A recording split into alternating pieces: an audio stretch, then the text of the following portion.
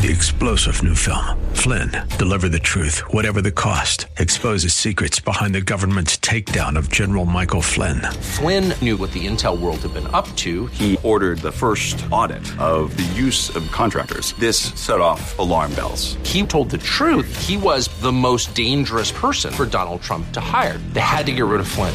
Flynn, deliver the truth, whatever the cost. Available now. Watch it today. Go to salemnow.com. salemnow.com. Welcome to the Georgene Rice Show podcast. This program was originally broadcast live on 93.9 KPDQ. We hope you enjoy the show.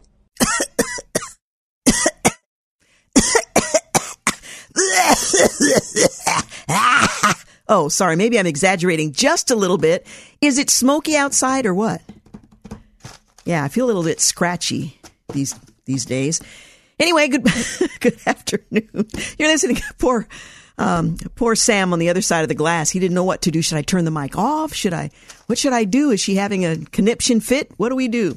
Anyway, I was just demonstrating the poor air quality here in the Portland metro area. We'll tell you more about that in just a moment. But I do want to let you know that coming up this hour, we'll talk with Steve Martin. He's the Vice President of Field Development with Wycliffe Associates Bible Translation Partners. They are currently supporting Bible translators in Ukraine, other church leaders there. We'll let you know what the needs are, and you may want to come alongside them in that effort. And then later in the 5 o'clock hour, I'm so looking forward to a conversation with Paul Willey, who is the music director of the Portland Singing Christmas Tree, celebrating the 60th anniversary of this iconic event. Greg Tamblin will also be with us. He is the executive director.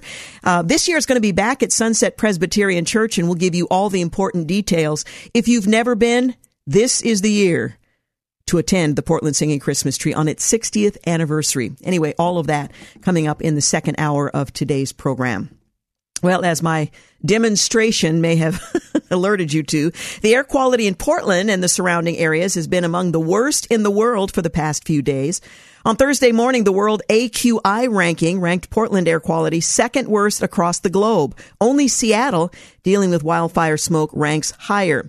Well, Portland's dismal air quality is also a product of wildfire smoke from the Nakia Creek fire burning in southwest Washington near Camas in Clark County. By the way, I've been praying for Camas. I know that people were evacuated there, and kind of a tough situation. I'm not sure what the status is at this point, but know that you're being prayed for. Anyway, the fire, which exploded from about 150 acres to more than 1,500 acres on Sunday, has been its growth slow and containment increase over the past couple of days. But the smoke persists, making life miserable for everyone in and around Portland. Well, the air quality moved rankings from fourth worst in the world on Wednesday up to second worst on Thursday. Is there an acceptance speech for that? I'd like to thank everyone for... Anyway, so when will the air quality improve? According to KGW's chief meteorologist, Matt Zaffino, relief is on the way. Looking forward to those words. He writes that we turn the page on that story Thursday afternoon and evening. Okay, it's afternoon, maybe evening. The smoke will clear from west to east during the day Thursday as cooler winds from the coast blow in and change out our stagnant air. Well, the morning will still be smoky, but our air quality will be much improved by sunset. So I'm hoping that's the case, although it's still pretty hazy where I am. The Western Valley should be smoke-free by Friday morning. So let's hope at least for that. Well, even better news, Zaffino said a strong Pacific cold front arrives on Friday, which will bring it with it the first rain of October. As you know, we've had record-setting temperatures. So I'm actually really looking forward to a little bit of rain. I have to take the cushions in off the patio furniture, which is usually done by sometime in mid to late September. Here we are. Well, I guess it's late October, and it's just now time to bring the patio cushions in. Anyway, that's pretty good news. Rain, the first rain of October. Area wildfires will get a good soaking rain. The weekend will be cool and showery as we go from much above average temperatures to below average temperatures for the next week or so, with frequent periods of rain. So there's good news in the offing. Temperatures will cool this weekend.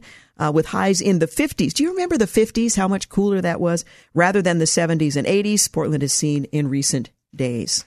So yay. Yay for that. Well, the Center for Disease Control Prevention's Advisory Committee on Immunization Practices voted 15-0 to add the Pfizer and Moderna mRNA COVID shots to the child and adolescent immunization schedules for children who attend public school. Now, this may be more controversial than they imagine. Well, this means that public schools will now be able to mandate the shots in order for children to attend public schools. The committee voted in favor of this despite receiving thousands of negative public comments. The immunization schedule doesn't dictate what vaccinations are required for schools' entry, as only states can decide that. However, it's likely to prompt some of the school districts and states to add COVID vaccine to their list. Currently, more than a dozen states, including Virginia, Massachusetts, Tennessee, New Jersey, and Vermont, follow the CDC vaccination guidelines to set requirements for children to be educated. So keep your eyes and ears open to see what's going to happen in Oregon and Washington. I could probably guess what will happen, but the midterm election will determine our next governor, and that may determine what the outcome will be. Well, on how far we've come in just 2 years, writes Nate Jackson, November 2020, just too late for the presidential election, Pfizer announced it had prepared an effective mRNA vaccination for COVID. Moderna and Johnson & Johnson weren't far behind. Donald Trump's Operation Warp Speed cut bureaucratic red tape to enable this, proving Joe Biden's charge that Trump had done nothing to stop the virus to be, well, far from accurate. Well, many Americans hailed the news as the light at the end of the pandemic tunnel. Unfortunately, in many ways, that light, well, it turned out to be an oncoming train.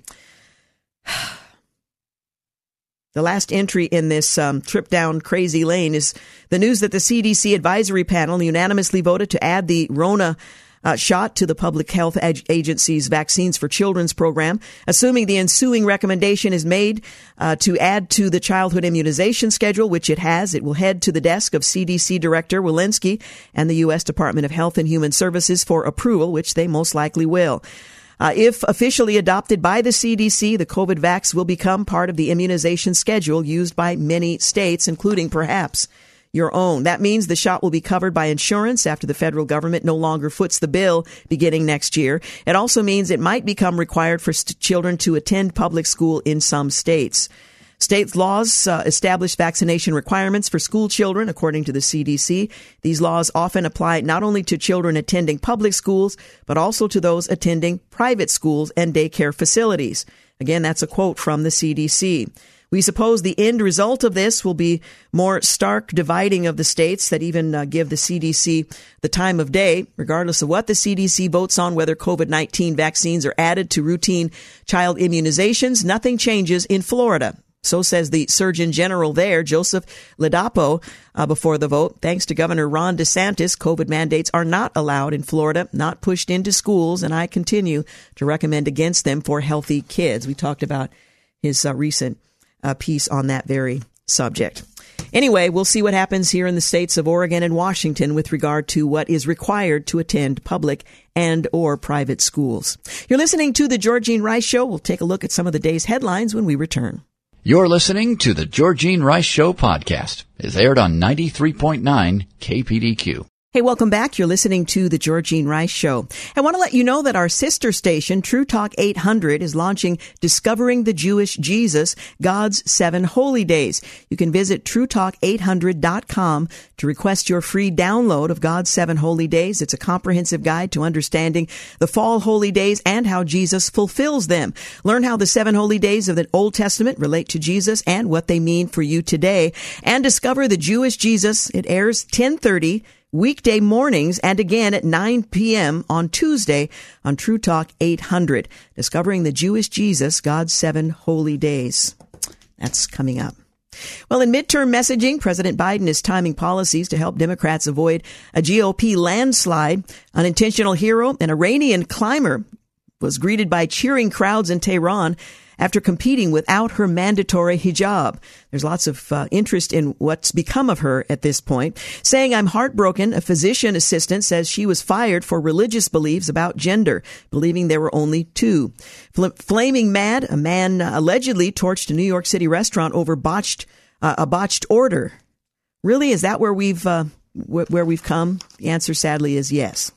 Predicting rough times ahead, Brazil's economy minister warns world of stagflation And saying he was complicit, parents fume over Fauci's deflection of school closings. Saying facts are stubborn things, the Pennsylvania GOP gubernatorial candidate condemns Democrats' handling of crime. And an NBC reports the White House has become more apprehensive about press coverage. Calling it a moral issue, Newt Gingrich and Bobby Jindal, they explain what conservatives must do when it comes to health care, saying health care is a moral issue first, economic second. Conservatives must ground health care reforms in fairness, compassion, and equality. Will face death. A man has been indicted for sending a letter to Congress threatening President Biden and others, prompting an emergency. And following vile vandalism, there's been no justice for pro-life organizations or churches attacked after the abortion opinion was leaked from the U.S. Supreme Court. CEOs are getting candid. Business titans are sounding the alarm over the U.S. economy, and it ain't good. In an upset alert, former President Obama is traveling to Nevada, which voted for President Biden by just over 2 percentage points in 2020. Senator Catherine Cortez Masto, a Democrat from Nevada, is locked in a tight re-election race with Republican U.S. Senate candidate Adam Laxalt.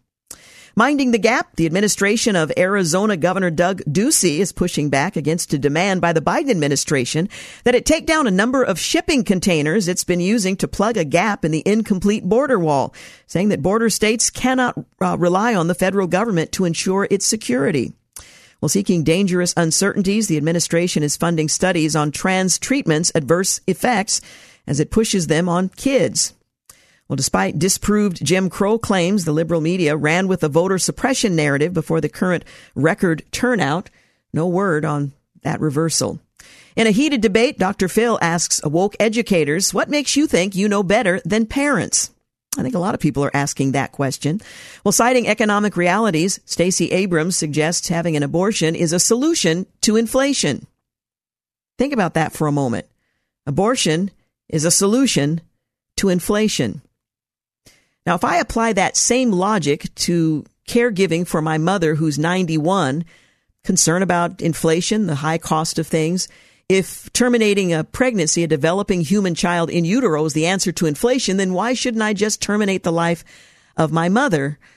Because there are costs involved. This is the logic that passes as contemporary, clear-eyed thinking. God help us all. Predicting they will have to cheat, The View host Joy Behar on Wednesday said the Republican Party can't win due to changing demographics and claimed they have to cheat in order to win while discussing a crackdown on voter fraud in Florida. Now, the interesting presumption here is that demographics will determine how individuals will vote. All black people will vote Democrat. All Hispanics will vote Democrat. There is no diversity within a particular racial group. She has assumed that if you belong to a particular group, you are owned by one side of the political ledger. It's insulting, it's maddening, and I fear she's going to learn that it doesn't work quite that way.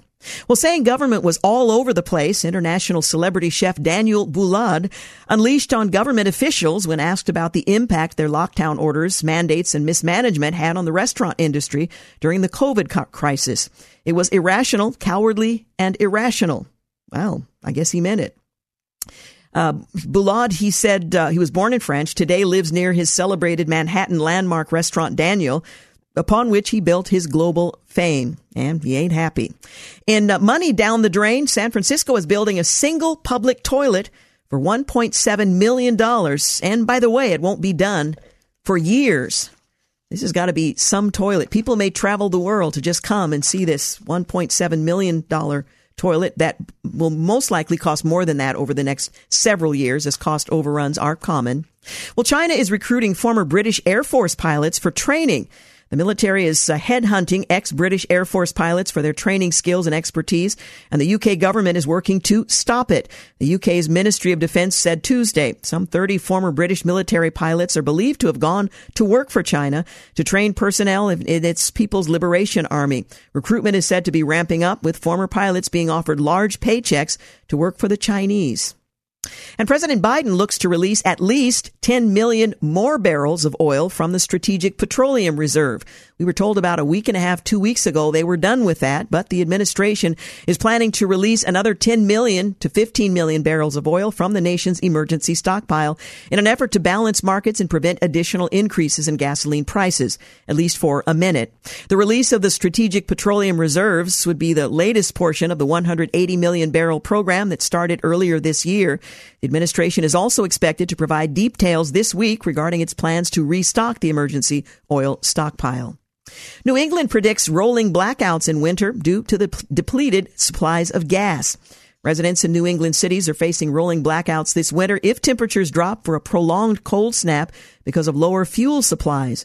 The region relies on natural gas imports to bridge the gaps between during the winter, but is now having to compete with European countries for shipments of liquefied gas. Russians' halt of most pipeline gas to the continent has ramped up the price and demand for natural gas across the globe. Former Representative Tulsi Gabbard campaigned for Republican nominee for governor of Arizona, Kari Lake, in the state. Just days after she announced she was leaving the Democratic Party, Lake's campaign said Gabbard would introduce Lake at a GOP forum in Chandler.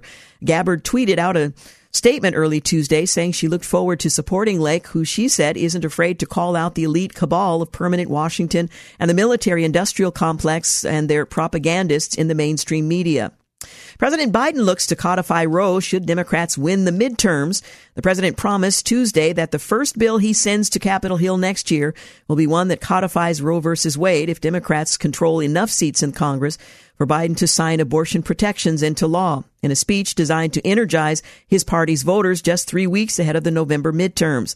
The president said the only sure way to stop these extremist laws that would allow the states to determine for themselves whether or not or how abortion would be implemented, that are putting in jeopardy women's health and rights, is for Congress to pass the law, the president said. He acknowledged that right now we're short a handful of votes to reinstate abortion protections at the federal level, urging voters to send more Democrats to Congress. Speaker Pelosi refuses to accept the fact that Americans care about inflation and crime in new polling. Appearing on MSNBC Tuesday afternoon, the House Speaker defended the president's leadership from critics within her own party and dismissed a poll showing that voters were more concerned about the economy than abortion. The host, Andrea Mitchell, confronted Pelosi with a video clip of Representative Alyssa Slotkin, a Democrat from Michigan, demanding new blood within the Democratic Party after being asked if she'd support President Biden's running again in 2024. However, the speaker shrugged off calls for new leadership and lavished praise on the president. Igor Danchenko has been found not guilty on all counts of lying to federal agencies. Danchenko, a consultant whose information comprised the bulk of the 2016 Steele dossier, was acquitted Tuesday of lying to the FBI, leaving special counsel John Durham with losses in both cases he took to trial as his year-long inquiry into the FBI investigation into Russian interference in the 2016 election winds down. Several of Mr. Durham's own FBI witnesses appeared to undercut his allegations and said they believed Mr. Danchenko had been truthful. You're listening to the Georgene Rice Show. Need to take a break, but we'll be back. And a reminder, coming up in just a couple of segments, Steve Martin, Vice President of Field Development with Wycliffe Associates, will talk about aid they're providing in Ukraine. And we'll talk with Paul Willie and Greg Tamlin with the Portland Singing Christmas Tree.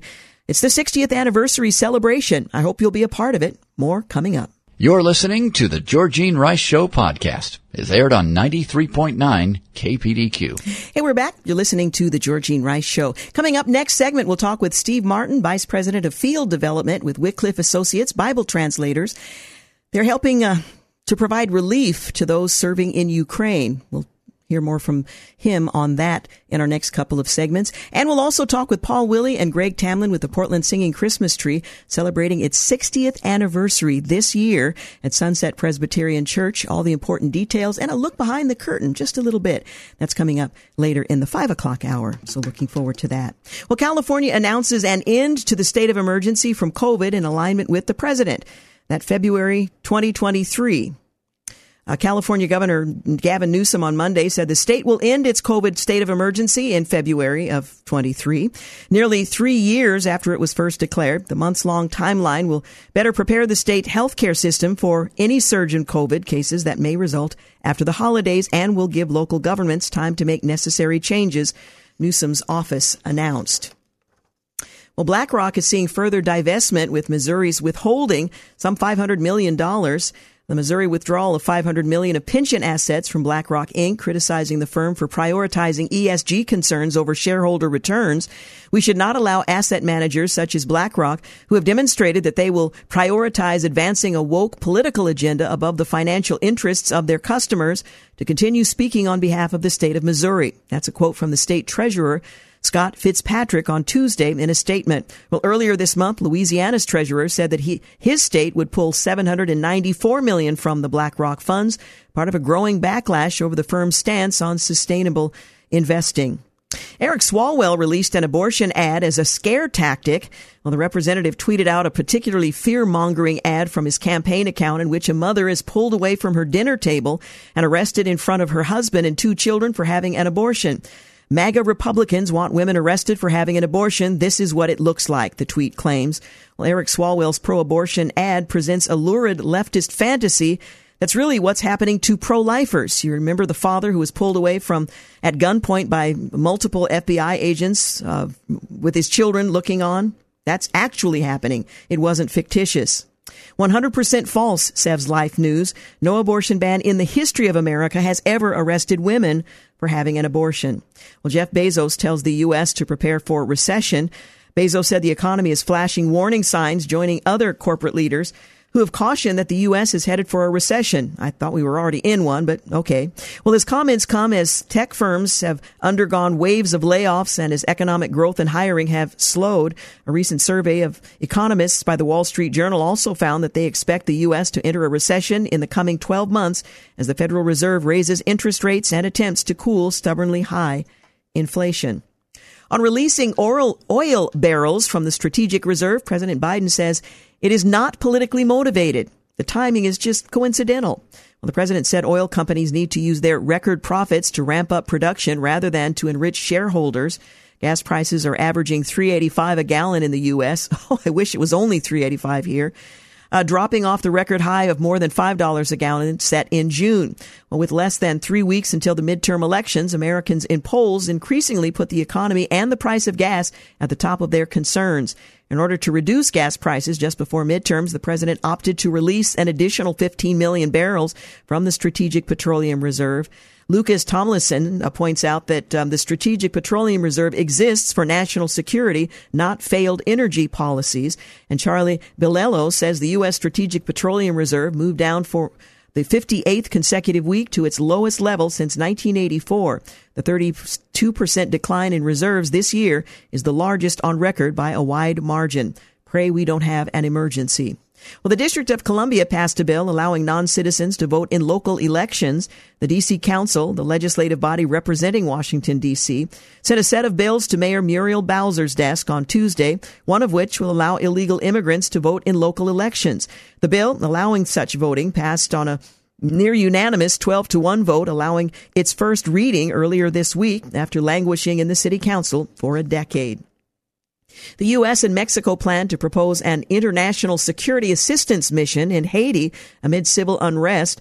The United States and Mexico introduced the resolution at the United Nations to deploy a non-UN international security assistance mission to Haiti to restore order on the island nation, which has been terrorized by roving gangs in the wake of former the president's assassination last year. The Haitian prime minister requested a specialized armed force earlier this month to assist Haiti's national police in confronting the gangs. Linda Thomas Greenfield, the U.S. ambassador to the UN, said at a Security Council meeting on Monday that the new proposal is in direct response to Henry's request. Well, the baby formula shortage is lingering 8 months after it began. parents nationwide are still struggling to find baby formula months after panic first ensued, and one mother is sharing her message for the Biden administration over the crisis. According to the U.S. Census Bureau, around 33% of American families were still struggling to find baby formula in September. Lawmakers have called on the Food and Drug Administration to provide answers as to why the agency has such a delayed response to adapting to the new shortages while prices continue to soar. The Democrat candidates plan for inflation, ignore it, and press abortion. So much for the Inflation Reduction Act. The Daily Wire reports that Georgia's gubernatorial candidate Stacey Abrams told MSNBC on Wednesday that women across the Peach State need access to abortion to keep up with the surging costs of Biden's America. The election denier wasted no time defending the unholy sacrament of leftist politics. Children, not Democratic policies, are causing economic angst, she said. Meanwhile, Tom Elliott says Stacey Abrams says abortion can help address inflation issues. Having children is why you're worried about the price of gas. A CDC panel will hold a final vote on adding COVID vaccine to the recommended childhood vaccination schedule, and a Democratic Senate candidate's past comments have come back to haunt her just before the midterms. The North Carolina Senate candidate previously said there is something deeply troubling about efforts from Republicans to limit the ability of trans youth to have gender-affirming surgeries. Beasley's remarks came during a November 21 Democratic Senate Candidate Forum put on by the LGBTQ plus Democrats of North Carolina. Well, their comments are in lockstep with many comments made by top officials in the Biden administration, including those from the Transgender Assistant Secretary for Health, Rachel Devine, who said during a July 2022 interview with MSNBC that Americans must affirm and support and empower these youth. Well, North Carolina Democrat Senate candidate Sherry Beasley says it's deeply troubling and very dangerous that irreversible sex reassignment surgery and puberty blockers for kids are not paid for by taxpayers. Apparently, it's not sitting well in North Carolina. Well, Putin declares martial law in Ukraine captured regions. Vladimir Putin declared martial law in 4 occupied regions and given security forces sweeping powers and a sign the Russian president is struggling to regain the military initiative nearly 8 months into the invasion of Ukraine, thought to have only required a few months. Well, Netflix is planning to charge extra for password sharing. They warned streaming freeloaders their days are numbered as the media giant plans to implement its long-promised crackdown on account sharing. President Biden keeps robbing the Strategic Petroleum Reserve in yet another blatantly political move. And the IRS has expanded deductions for inflation. The Internal Revenue Service has increased the standard deduction parameters for the 2023 tax code in reaction to the persistently sky-high inflation rate. The standard deduction will increase by 7%, representing the largest jump in inflation adjustment since the tax code began indexing for inflation back in 1985. Other inflation-adjusted changes to income brackets were announced as well, which include raising the estate tax exclusion from $12.66 million to $12.92 million per person and increasing the annual lifetime gift exclusion from $16,000 to $17,000. There are some tax credits, however, that will not be adjusted for inflation, including the $2,000 child tax credit and the limit on local tax deductions, which stays at $10,000. This is yet more evidence of how much Americans' overall economic health has diminished under the current leadership. Election interference is being alleged in El Paso. The administration has pressed the mayor of El Paso, Texas, not to declare a state of emergency regarding the migrant crisis plaguing residents of the city. Members of El Paso City Council have called on Democrat Mayor Oscar Liso to declare an emergency as homeless shelters in the city have been overrun with thousands of illegal aliens. Thus far, Lesser has resisted doing so, and he recently revealed the reason why. A council member, Claudia Rodriguez, explained, "He told me the White House asked him not to." Well, Texas Republican Representative Tony Gonzalez responded, "It is a sleight of hand what the administration is doing, pressuring the local governments to not issue a declaration of emergency, to say as if everything is going okay." He observed the same thing in other parts of the district. You're listening to The Georgene Rice Show. Up next, a conversation with Steve Martin with Wycliffe Associates on their aid to struggling Bible translators in Ukraine. We'll also talk with Paul Willey and Greg Tamblin in the second hour of today's program. They're with the Portland Singing Christmas Tree, celebrating the 60th anniversary this year at Sunset Presbyterian. We'll be back. You're listening to The Georgene Rice Show podcast. It's aired on 93.9 KPDQ. Well, good afternoon and welcome to the Georgene Rice Show.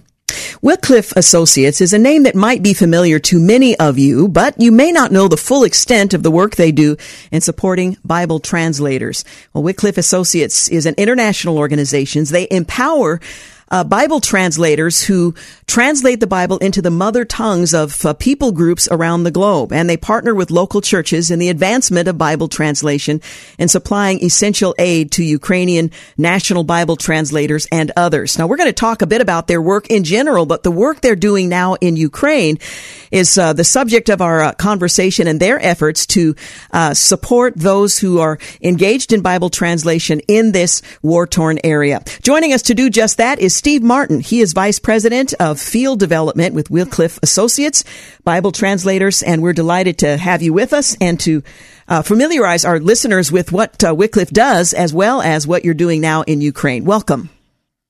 Well, thank you, Georgine. It's my pleasure to be with you today.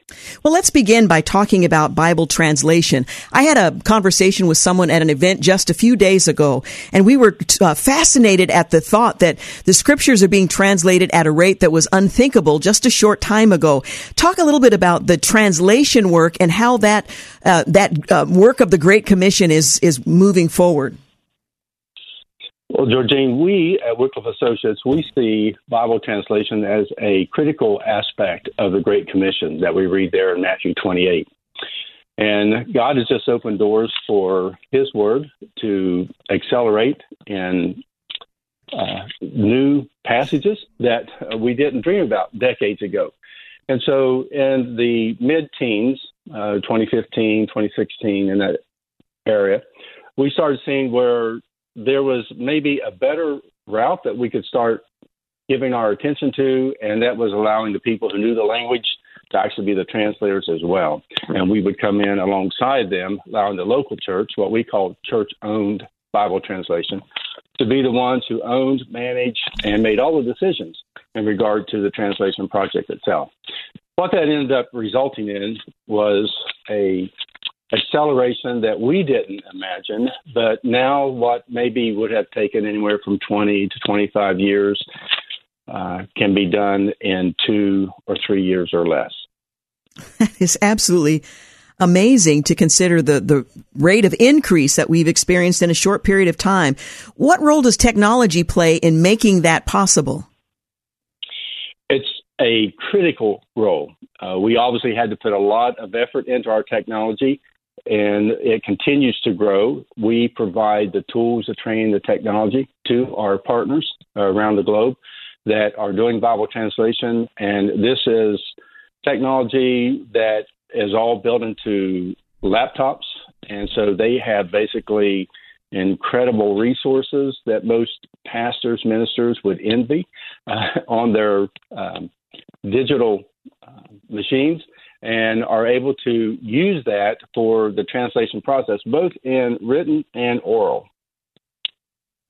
How do we stand generally in terms of seeing the scriptures translated into the mother language of people groups around the globe? How close are we to fulfilling the Great Commission, at least in terms of having the Bible available in the languages of the people who otherwise would not have opportunity to understand the scriptures? Mm-hmm. That's a great question, and we generally sit around round tables here at Wycliffe Associates asking ourselves that same thing. And the reason I say it that way is every time we think we know, okay, this is how many languages are in the world, we uncover languages that we didn't know existed. Or countries will raise their number of, we don't have 700 languages, we have 2,000 languages in our country. So that number kind of eludes us a bit, but what we do know is that we are making progress with penetrating the darkest, most difficult areas of the world to make sure that all people have God's Word. And the gateway languages, what we call gateway languages, or the languages of commerce, have God's Word. And so the teams that are put together have the resources that they understand to be able to be doing the translation into their heart language. Now, how does this work? It used to be, at least as I understood it, that someone who was translating the scriptures would move to an area where a particular language was used. They would labor over the process of learning the language and then learning to write the language in order to translate the scriptures. Is that essentially the same way that it's done today, where people are actually living in the area where the scriptures are being translated? Or does technology and travel and all of that make it simpler and people can do it from locations anywhere in the world?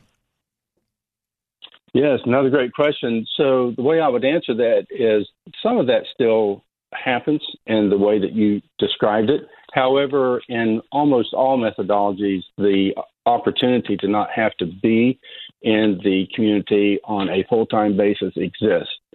And so for the way that works for Wycliffe Associates, we have in our MAST methodology, Mobilized Assistance Supporting Translation, which comes under our church-owned Bible translation umbrella. We go in and we'll do training workshops with the local people. And, of course, the pastors, the synods, the bishops, they're the ones who pick who their translators are going to be. And often they're more highly educated than many of us. And so they'll bring them together and they'll form their translation team. And then we will walk them through the process of doing translation, how to do the drafting, how to do the checking, how to do that with a community check. And they take it from there to expand it to other regions or other language groups around them. And so that is what accelerates the translation, because they already know the language, they know the culture, they know what the words mean and how to apply them. Whereas if we went in, sometimes our best guess is not close. I can't even imagine the challenge of trying to learn and not just learn, but understand a language and then translate God's word into that language. Is there much pushback? Do you find that translators are generally welcome, or are there instances in which the work they do is opposed either by locals or by government officials? Well, I'm taking that question as relating to the national translators, and depending on the country is what type of reception they receive. We have obviously easy countries that we could go into. They have no issues with Bible translation. They see that as a great literacy advancement for their country and their people. They encourage it and applaud it and give us all the go-aheads. There are other countries which we call creative access or difficult countries to get into, and those people are more required to be able to do their translation without any being noticed or others being aware of what they're doing. Sometimes what we have to do there is actually bring them out of their countries into a neutral country, and we have what we call safe havens. And they're able to do the workshop at this neutral place, put their information up in a cloud, get back to their country, and then they get back into their homes. They can draw it back down and continue working. But we can't get into the country, or if we did go into the country, we would jeopardize them by their association with us. So this is very careful work that you are doing. One of the things that Wycliffe Associates is focusing on right now is supporting Bible translators and their families, as well as other Christians in Ukraine. Now, it might surprise some of our listeners to know that there are Bible translators in Ukraine. It's sort of the Bible Belt of that region. Explain what Bible translators in the Ukraine region are doing, and then we can talk a bit about the challenge they currently face. Yeah, so they're involved in language groups that don't have Scripture. Some of those may have a New Testament. They don't have an Old Testament. Some may have portions of the Scripture, and then there's the people groups that don't have any Scripture at all. And what we currently know is that number is probably somewhere in the vicinity of 45 to 50 or so in Ukraine that don't have any Scripture. And our teams are most heavily involved with the Roma languages, kind of the Gypsy-type languages that are there. And we have opportunities right now with our regional director, who lives in Kyiv, to reach out to 8 other language groups. And I think he plans on doing that in November. Well, we're going to take a quick break, but we'll continue our conversation and talk about what's happening in Ukraine and how the war with Russia is impacting Bible translation, translators, their families, and the Christian community as well. Once again, we're talking with Steve Martin. He's Vice President of Field Development with Wycliffe Associates. We're talking about Bible translators and those they partner with, and in particular in Ukraine. You're listening to The Georgene Rice Show. We'll be back in a moment. You're listening to the Georgene Rice Show podcast. It's aired on 93.9 KPDQ. Hey, welcome back. You're listening to the Georgene Rice Show. Going to continue a conversation with Steve Martin. He is Vice President of Field Development with Wycliffe Associates, Bible translation. They're partners with churches all around the world. We're going to talk about what's happening in Ukraine. Oftentimes when we think about Bible translation, we think about remote places. We don't necessarily consider that there's work being done in Ukraine and how the war is impacting those who are involved in Bible translation in that area. Can you talk with us about the Emergency 911 Fund and how Bible translators in Ukraine are suffering as a consequence of the conflict that's going on there? Certainly can, Georgene. When this all happened back in February, actually February 24th, many of us were gathered together in another country outside of Ukraine, and our team was with us. Our Ukraine team was with us. So it's kind of interesting as things started happening and cell phones started buzzing, ringing, alarms started going off, and all of our attention went to what had just happened in their country. We immediately began praying, stopped our meeting, began praying, just seeking God's face for his intervention at that time. And then, of course, by the end of the evening, the devastation, the destruction, the death report, all that stuff started coming in to us and our Ukraine team. So it didn't require any additional prayer for us to know what to do. It's one of those things where you know what God wants you to do just in your spirit. So we immediately began arranging how do we help our people. What turned out for us was we had families that were separated. They were maybe some of the family was in a different country, some of the families in a different part of the country. And we had one set of parents and their daughter were separated. The daughter was at the home. The parents were actually with us. And eventually we were trying to get the daughter out, and every road was closed. Every bridge was bombed. It was just, she always ended up getting turned back. Eventually, they were able to be reunited in another country, and we were providing funding for them to be able to live because they had lost everything in the process of the daughter escaping. Right after she got away, a bomb hit their home and destroyed it. So we've been able to go in, provide those needs, just basic humanitarian needs for our staff and for translation team members. And we don't really limit that to only those who work with us and are doing translation, but we let them look at the landscape around them because they have some eyes that they can see where these people really need help. And what we found at Wycliffe Associates is that our humanitarian aid has opened many people's hearts to hear the gospel of Jesus Christ, and many have come to know him simply because we provided a package of food, or we met a need in their family's life, or there was a medical issue here as a result of something awful that had happened. So that's one of the ways, or some of the ways, that we have been able to assist at Ukraine. This particular family with the daughter, where they were separated, they've actually gone back into their home city of Kyiv and are actively back at work in Bible translation. That's just amazing. The Emergency 911 Fund, is that something that you have had for a long period of time and had to activate in order to supply the practical needs of those who are translating in war-torn or other troubled areas?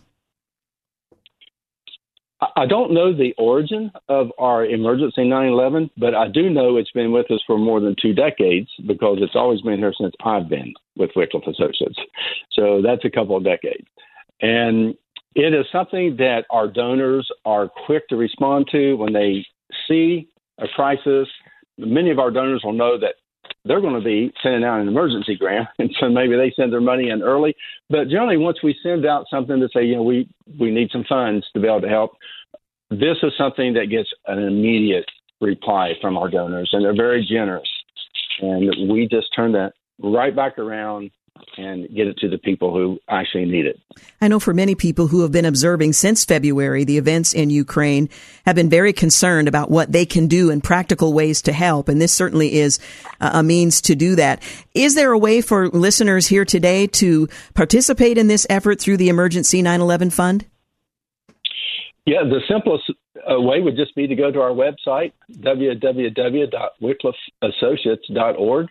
And there'll be projects on one of those horizontal lines, and just flip through that a couple times, and you'll see the opportunity to get to the 9/11 Emergency Fund.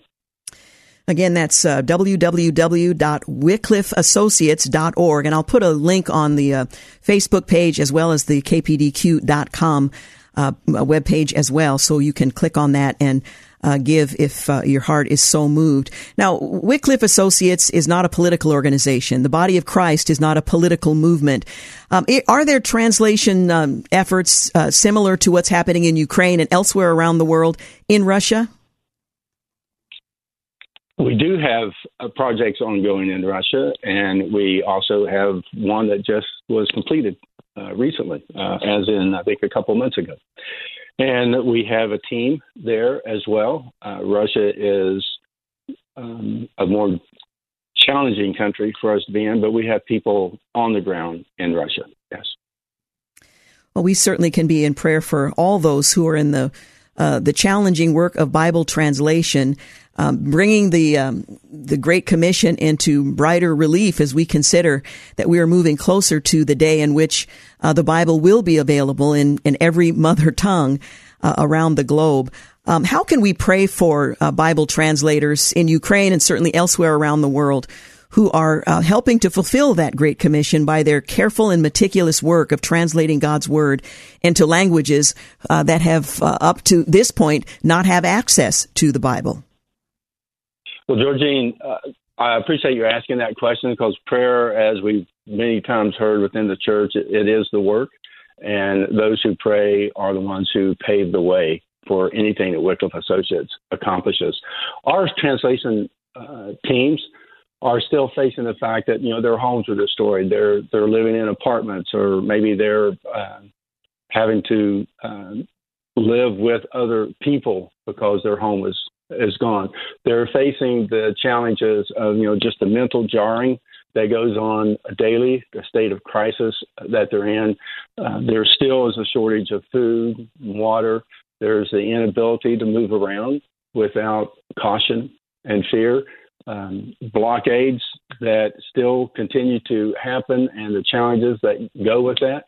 These things all work against them and the efforts to move forward with Bible translation, but they don't let those things stop them. So while these things have caused them to stumble, they have not fallen. And these are areas that we can continue to pray that God would just give them strength. So that's what they ask for. Their desire is that they not get distracted from Bible translation.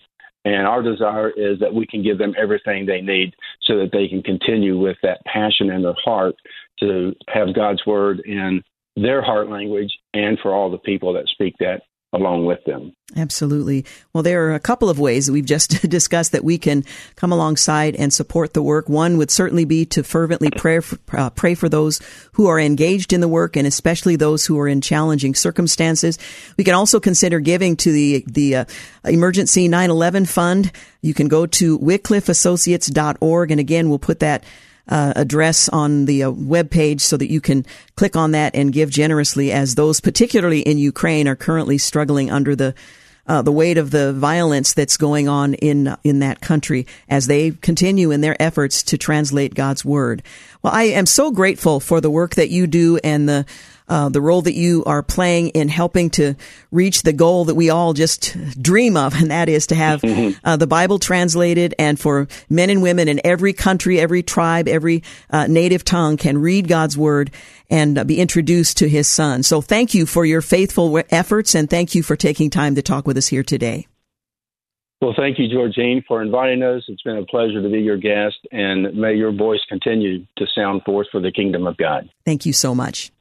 Again, Steve Martin is Vice President of Field Development with Wycliffe Associates, Bible Translation Partners. And that web address, if you'd like to help in their efforts to support Bible translators, particularly in Ukraine, as well as members of the church there, it's wycliffeassociates.org. And that's WYCLIFFE associates.org. That will be on the website if you want to check it out there. Hey, you're listening to the Georgene Rice Show. We're going to take a quick break. When we return, we're going to talk with Paul Willey. He is the music director of the Portland Singing Christmas Tree, along with Greg Tamlin, the executive director. This year marks the 60th anniversary celebration. Once again, the Singing Christmas Tree will be at Sunset Presbyterian Church. We'll give you all the important details, and we'll reflect on 60 years of the Portland Singing Christmas Tree, culminating in, well, this year. So I hope you'll plan to be a part. We'll be back. You're listening to the Georgene Rice Show podcast. It's aired on 93.9 KPDQ. Hey, welcome back. You're listening to the Georgene Rice Show. And I have to tell you, I've been looking forward to this segment, well, since I found out it was scheduled, because it's about the Portland Singing Christmas Tree. Now, that's cool in and of itself, but the Portland Singing Christmas Tree is celebrating its 60th anniversary. And contrary to popular opinion, I wasn't there 60 years ago, but I'm just thrilled to be a part of this wonderful group of musicians that has really buoyed up the Christmas celebration, introduced the season into the city of Portland, back this year at Sunset Presbyterian Church. And here to talk about it is Paul Willey. He is the music director of the Portland Singing Christmas Tree, and Greg Tamlin, who is the executive director, and so much more. That really needs to have, after it, because you're such a fixture in this community. Anyway, so thrilled to have both of you here. Welcome. Thank you. Thank you, Georgene. 60 years of the Portland Singing Christmas Tree. Now, most people have no idea how it started. They might assume it just sprung on the scene at the Keller Auditorium, but it really has very simple and humble beginnings. Paul, can you tell us a little bit, how did this whole thing start 60 years ago? Boy, humble is a good word for it, because we did start in a church. It was an idea and an experiment at the time, but there was a vision back then to pull together people who had an idea around bringing the Christmas story to life in a unique way. And part of this was bringing a choir together and let's create something visible that is in the shape of a tree itself, and bring forth choir music in a way that people really wanted to hear and respond to. If we look at that from 60 years ago, and again, humble, at a church, volunteers only, to what it has grown and become, 300 people that come in and out of the stage. We have anywhere from 50 to 100 volunteers that make this show happen every single year. This year we'll have 9 shows as well.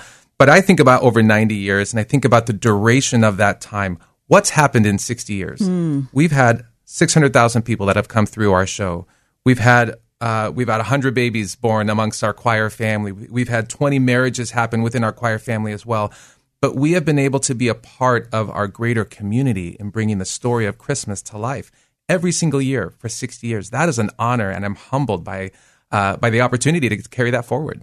It's amazing that people still want to see the Portland Singing Christmas Tree because it has remained relevant. It's remained current. The music is great. It changes every year, and yet there are some traditions that have continued throughout. It really requires a great deal of creativity to capture a community's attention over that span of time. But the Portland Singing Christmas Tree has managed to do it. Now, Greg, you have been associated with the tree for how long? This will be my 30th year. Is it really? Yeah. And I'm 37, so it's I remember when they rolled you in the stroller. That's right. That's right. Told people what to do then, and I'm still doing it. Yeah. I just marvel, because if people don't know your background in theater here in the Portland metro area and across the country, I should say around the state, you have been a fixture in entertainment and theater and all of that for a long, long time. When you first connected with the Portland Singing Christmas Tree, I was astonished.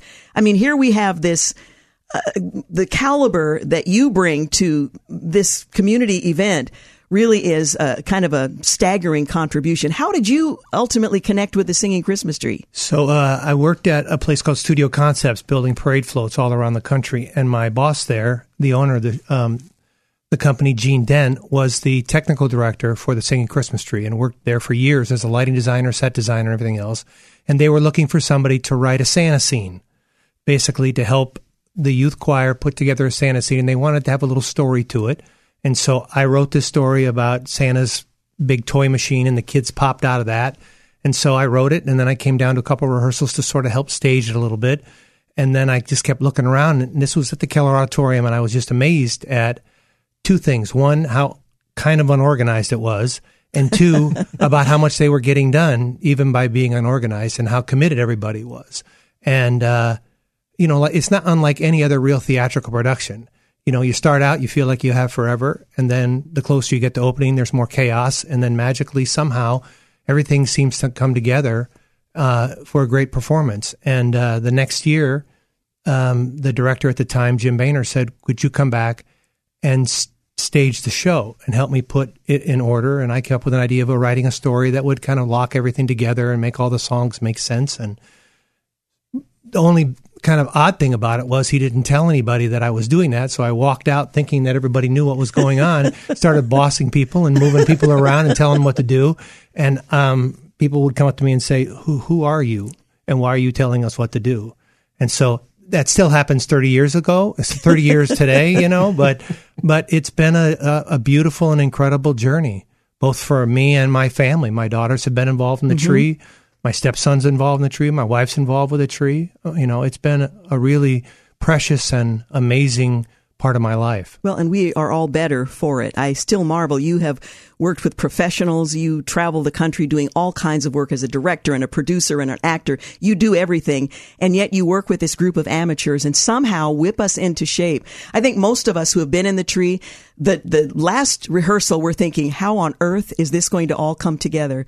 And then the curtain comes up for the first performance, and there we are. You have managed to whip us into shape in such a way that the audience marvels when the curtain first rises, and we begin with that song. Yeah, and I think the most important thing is that I don't really, it doesn't matter to me how talented you are.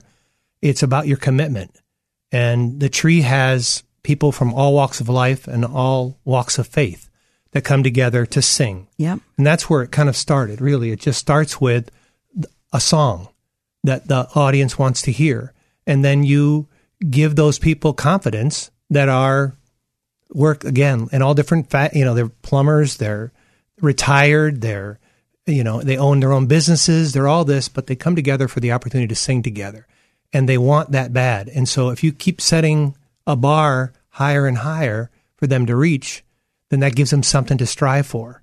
And they take it seriously. The tree is somebody walked in one year thinking it was going to be a community event and walked out and they thought they just saw the Radio City Music Hall. So, it can be that. It can be that. I remember the first time I was asked by Jim Boehner to sing in the tree, and I thought it was just going to be a community event. And I sat in the Keller Auditorium and watched the rehearsal. I was astonished at what I saw. It was so much more than I had anticipated. And I've learned since that the Singing Christmas Tree that consists of the adult choir and the children and dancers and singers and all, we really are a family. People love one another. They see this as a service to the community and a blessing to the community. And I think that's translated with how we sound when our voices are raised together. It's just a beautiful offering of joy and hope and peace at the time of season when people are most likely to be receptive to that message. Yeah, and I think Paul can speak to, this isn't, a lot of people who come and want to sign up, they think, oh, we'll get together for a couple of rehearsals and then hit the stage and we're good to go. Give me a costume and I'm ready to roll. And that's not the case. Not at all. No, we start back in August unveiling our show and our music, and we put music in our singers' hands with a rehearsal CD, and then we hit the ground running on actual rehearsals right after Labor Day. And it's 3 hours every Monday night. We have a recording weekend where we're coming together to really fine-tune aspects of the music and the show and make sure we have good background vocals for when we're on stage. But it is a commitment. The other thing that I love hearing from our choir, though, is we come in with the intent to learn our music and master our music and make something beautiful with our voices. But the other part that gets created is this amazing community of individuals who truly care for and love for one another there's this family that we've ultimately fostered over the years, that relationships are built. And yes, people come together, some get married, some they're lifelong friends, but I see 3 and 4 generations at a time in one family a part of this tree, and they're continuing this tradition forward amongst the choir members too. So I love both aspects of it. I love the musical side of it. I love the show that we pull together and the message, but I also love the community that gets built. And I think you can see and feel that as someone who comes in to see the show, the love that folks have for one another, even up on that stage. Yeah, I would agree. Now, Paul Willey, you are the director of the Portland Singing Christmas Tree Choir. Last year, we were coming out of the pandemic. It was the first live performance since the pandemic. And the expectation was that you were going to co-direct the choir, as had been the plan. Right. Things changed, and now you are the director of the Singing Christmas Tree Choir. Can you give us a little bit of that background? Sure, you bet. A very close friend of mine who was directing the show with me last year, for medical reasons, couldn't be a part of the show last year and then has since moved on from the organization. But what I have found was, first of all, there was such great support of everybody. I feel like those were big shoes to fill to lead the entire show, directing it. But again, I think I had incredible support from so many people, certainly from Greg and from the rest of the cast, et cetera.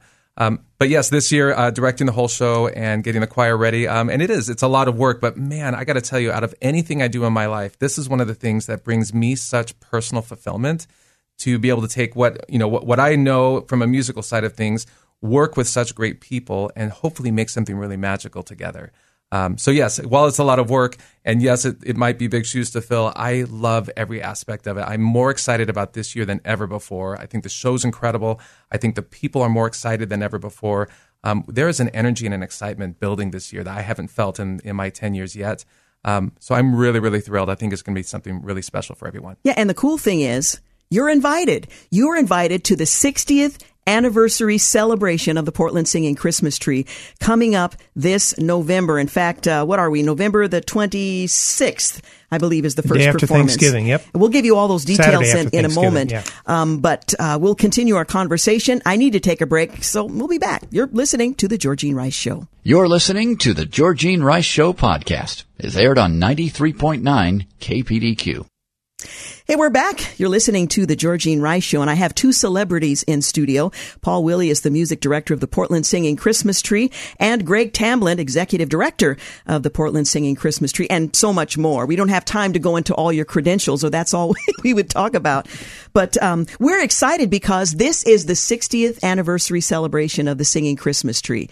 Last year, we ended up at Sunset Presbyterian Church. Can you explain to listeners why there, and why there again this year?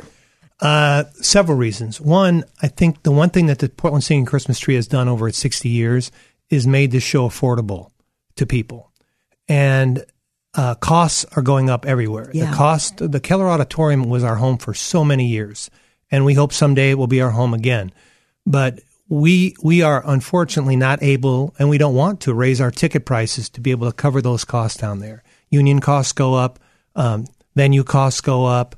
And also we sent out a survey to our audience members and found out that they weren't really ready last year to go back downtown. There's so much information and misinformation about what's going on down there. Anything from, if you drive down there, your car will catch on fire and, while you're driving through downtown Portland. And so there's lots of spontaneous combustion. Right. And so we decided, actually almost 6 weeks, 7 weeks out from our opening, that we couldn't make it to 60 if we didn't take care of this now. And so we have a couple of our choir members and tech people that work on our show have connections with Sunset Church, and we went out there and met with their tech team and their leadership and all that, and they said, come on out. We'd love it. And I don't think they really knew what they were getting into, but we went out there and we kind of whipped the show together really quickly, and we have a band, and we pulled out seats, and we redid their lobby, and we kind of worked our dressing rooms into their gymnasium and stuff like that. And we had 6 shows, and we prayed and we crossed our fingers, and next thing you know, those 6 shows are sold out, and we added a 7th. Mm-hmm. And people really embraced it out there. It's free parking, it's easy access off the freeway, and it took such a weight off of our shoulders not to worry about the financial part of it. And So we were ready to go back to the Keller again this year, and same thing kind of came up. There was still undecided financial costs down there that they were still working on, and we just didn't feel like it was a good place to go again. So it's amazing. The church had called us up earlier and said, would you want to come back?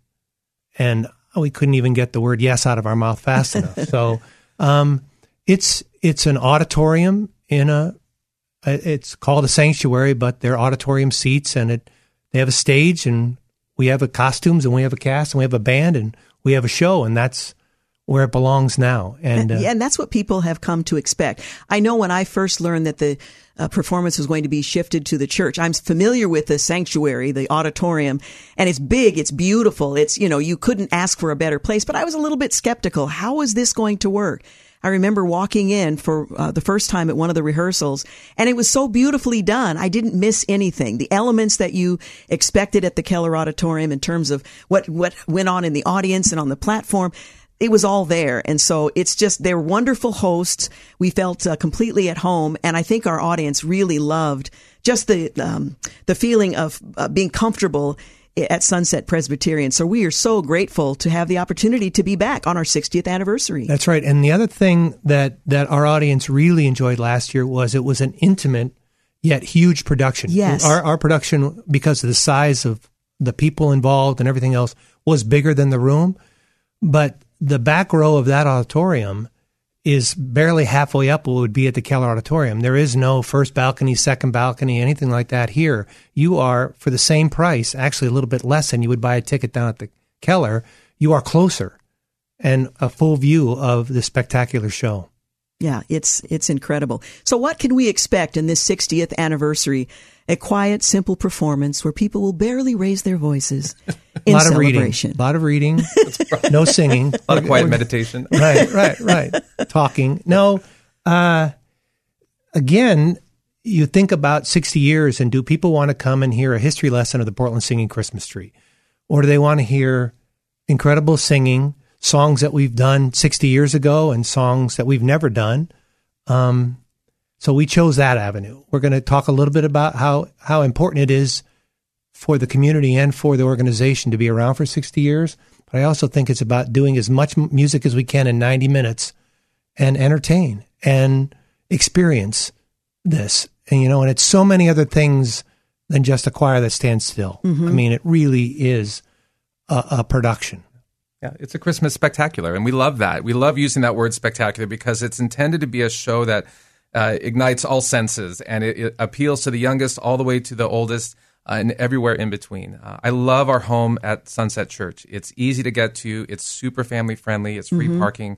But from a show perspective, highlighting some of the best from the past and bringing in some of the brand new, I think it's going to be a really special show for everyone. Yeah, absolutely. The star of the show is the Singing Christmas Tree Choir. People want to hear that choir. You don't hear choir music very much anymore these days. And to hear it done really well, songs that you love and songs that you're just being introduced to, I think is what draws people to the Singing Christmas Tree and back to the Singing Christmas Tree. But you also feature some soloists. I know former Miss America, Katie Harmon, has been a featured soloist for many years. Timothy Greenidge has been there. Erin Tamblyn, she's such a versatile, talented vocalist.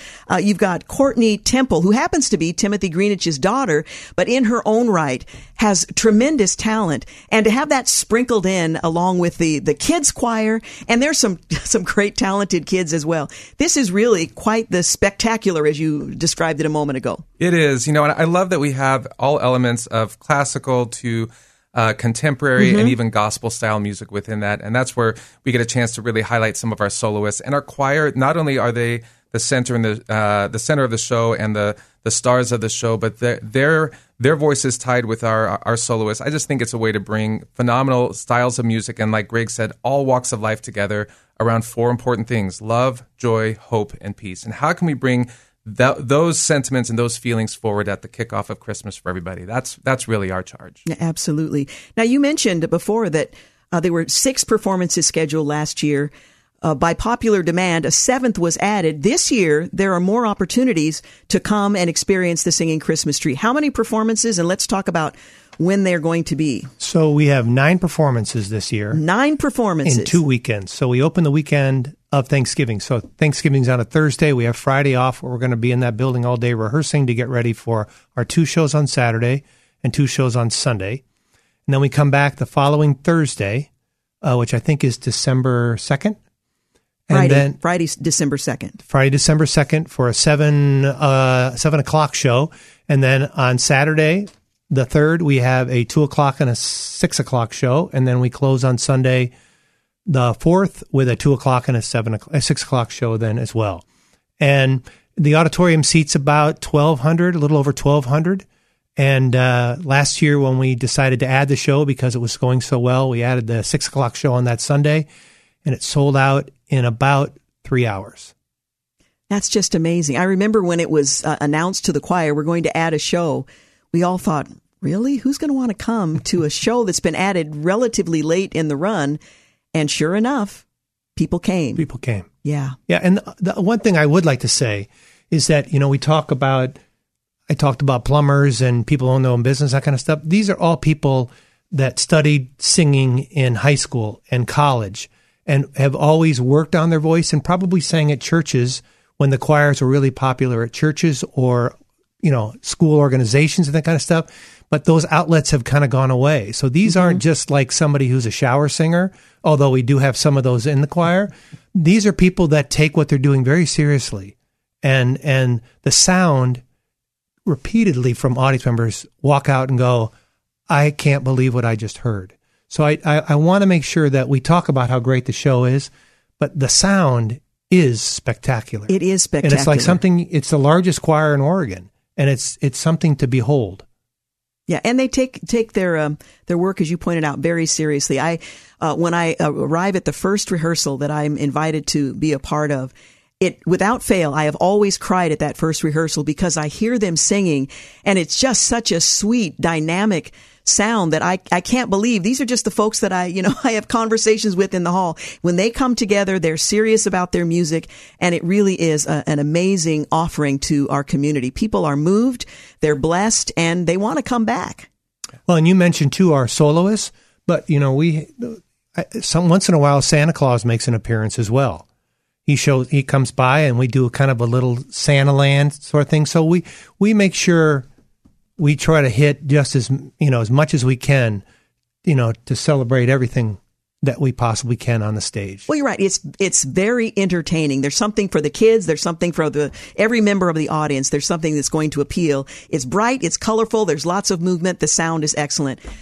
It's the Portland Singing Christmas Tree, 60th anniversary. We're going to take a quick break. We'll be back to wrap things up. You're listening to The Georgene Rice Show. You're listening to The Georgene Rice Show podcast. It's aired on 93.9 KPDQ. Hey, welcome back. You're listening to The Georgene Rice Show. I almost said you're listening to the Singing Christmas Tree, but that's not for a little while yet. We are talking about the 60th anniversary of the Portland Singing Christmas Tree that opens its doors to everyone beginning Saturday, November the 26th, with 2 performances, 2 in the afternoon, 6 in the evening. Sunday, same thing, 2 and 6. You can go to church, you can have lunch, and make your way to the Portland Singing Christmas Tree. Friday night, December the 2nd at 7 o'clock p.m., we're going to be singing and hope you're there. Saturday, December 3rd, 2 and 6 p.m. performances, as well as Sunday, the final night, December 4th, 2 and 6 o'clock p.m. performances. They have added additional performances, so you are now without excuse.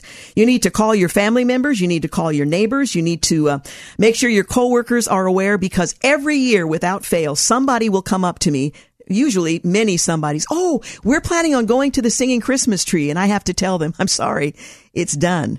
So make sure you make note of the dates. Beginning Saturday, November the 26th, last performance on Sunday, December the 4th, 2 opportunities, but last performance. Make sure to mark your calendars and purchase your tickets. Once again, we're back at Sunset Presbyterian Church, but this is going to be a spectacular performance on our 60th anniversary, and you can purchase your tickets right now. A couple of ways to do that. You can call 503-557-8855. 8733. If you have questions, you want tickets, maybe you have a group coming, 503-557-8733. You can also send an email to Patty at singingchristmastree.org and communicate with her. She's the spectacular ticket seller of all time who's available to answer your questions and to sell you as many tickets as you want. Now, by the way, this makes a great Christmas gift. It's early in the season, but if you want to help family members who perhaps have struggled or just need a kind of a boost to start the holiday season, this is a great gift that you might give to someone else as well. Maybe there's a new member in your neighborhood you'd like to get to know, and this is a great entree into, hi, this is my family. We'd like to invite yours to come and join us for the Singing Christmas Tree. There are all kinds of excuses, and we'd love for you to find one and purchase many, many tickets to the 60th anniversary of the Portland Singing Christmas Tree. Now, how do the two of you keep up your enthusiasm? There is so much work that goes into this. Not only once we start distributing music, the choir starts rehearsing, you're working with the kids. Months ahead of time, you're selecting music and deciding how things are going to go. How do you have the stamina to carry it through to the end in such a joyous and spectacular manner? Go ahead. I think we talked to the choir about this at kickoff, is that, we can all get together, just the choir and everybody, and sing and have a great time. But it's truly the audience. It gives you the reason. As you mentioned, some people are coming to the show dealing with work, dealing with life problems, dealing with just getting by. Or some of them are coming to celebrate something. We've all, it's fun to see families all dressed the same and come on in. We get just as diverse as our choir is, our audience is as well. And when you do that much work and you plan that far ahead, and then you hear the first reaction to the singing and to the end of the first number, and people just all of a sudden, where people just came from all these different directions, choir included, and everybody comes together in one moment for that 90 minutes that the show is, you walk out and people are randomly, they don't even know who we are, come up and say, thank you. This really is how we start our holiday season. Mm-hmm. That is the greatest reward. And I think the tree has also have a lot of wonderful sponsors that continually to support us so that we can keep our tickets low. And they send their employees to the show to start their holiday. So, I mean, how you get to the show comes from many different avenues. But once you're there, we're all kind of one. And that's as a celebration together. And I think that's what means the most to all of us. It's true. I always think of that phrase or that adage, the sum is greater than its parts. And when I think of the choir and I think of the Portland Singing Christmas Tree, any individual person is talented in their own right. But when you bring them together in this really incredible, magical moment, it is so much greater than any one of us individually, or even individuals added up. Greg and I and Timothy Greenidge, we get together in January to start designing and planning the next upcoming show. And when we start thinking about the show in January, by the time it's April, we've locked the show. We're getting music arranged. We're recording tracks for rehearsals. We're already talking to the band and getting band tracks set. We're doing our kickoff in August. Our rehearsals start in September, and we're off and running. And then as we get to the end of the show, I do have to say the part of the year that I'm always the most let down about is the Monday after our final show, because there's all of this buildup and excitement and energy and passion that everybody brings to this moment in time. That day after, while we're all very tired, it's also one of these things that, oh my goodness, I can't wait for next year. Yeah, that was just such an incredible experience. I cannot wait to bring all of these people back together to do it again. Such wonderful memories of seeing the Portland Singing Christmas Tree, being a part of the Singing Christmas Tree. I'm reminded of when the downbeat from the band hits, and you can see the audience, their posture changes. They are ready to take it all in. The lights change, and the voices of the choir are heard, and everyone in that auditorium knows we are in for something special. And that is precisely what you can expect on this 60th anniversary of the Portland Singing Christmas Tree. 90 minutes of nonstop music, dance, and pageantry that will kick off your holiday season. It will be something you will not forget. Katie Harmon, Timothy Greenidge, Aaron Tamlin, Courtney Temple, the kids choir, the adult choir, so much going on. You're going to have a great time. And as you mentioned, Santa Claus just might. He just might make a little appearance. Yeah. He's pretty busy around that time. Yes, he is. And we have his head elf, Sparkle, will be back this year. Oh, I love Sparkle. Sparkle will be there to help, bring in the kids, and there'll be elves, and we'll have lots and lots of fun. I also wanted to say one last thing, too. Mm-hmm. You mentioned calling Patty or emailing her. You can also get your tickets online at singingchristmastree.org. All of our performances are there. You can click on them, pick on your own seats, and away you go. Excellent. I'll make sure I put that on the website as well, singingchristmastree.org. Well, gentlemen, I am so excited that the season is approaching. The Singing Christmas Tree is preparing, and we're looking forward to lots of our listeners joining us for a celebration and a kickoff of Christmas. Thank you so much for your commitment to serving our community and helping to prepare the choir for what will be another spectacular season. Thanks. Thank you, Georgene. Well, we're out of time. Thanks so much for listening. I want to thank James Blend for producing, Sam Maupin for engineering, and thank you for making the Georgene Rice Show part of your day. Have a great night. Thanks for listening to the Georgene Rice Show podcast. If you'd like to download a podcast of the show or would like more information on today's guests, please visit the show at kpdq.com or on Facebook. Follow the show on Twitter at GRice Show and like us on Facebook. And join us live every weekday at 4 for more critical thinking for critical times on 93.9 KPDQ. 3-star General Michael J. Flynn, head of the Pentagon Intelligence Agency, knew all the government's dirty secrets. He was one of the most respected generals in the military. Flynn knew what the intel world had been up to. He understood its funding. He ordered the first audit of the use of contractors. This set off alarm bells.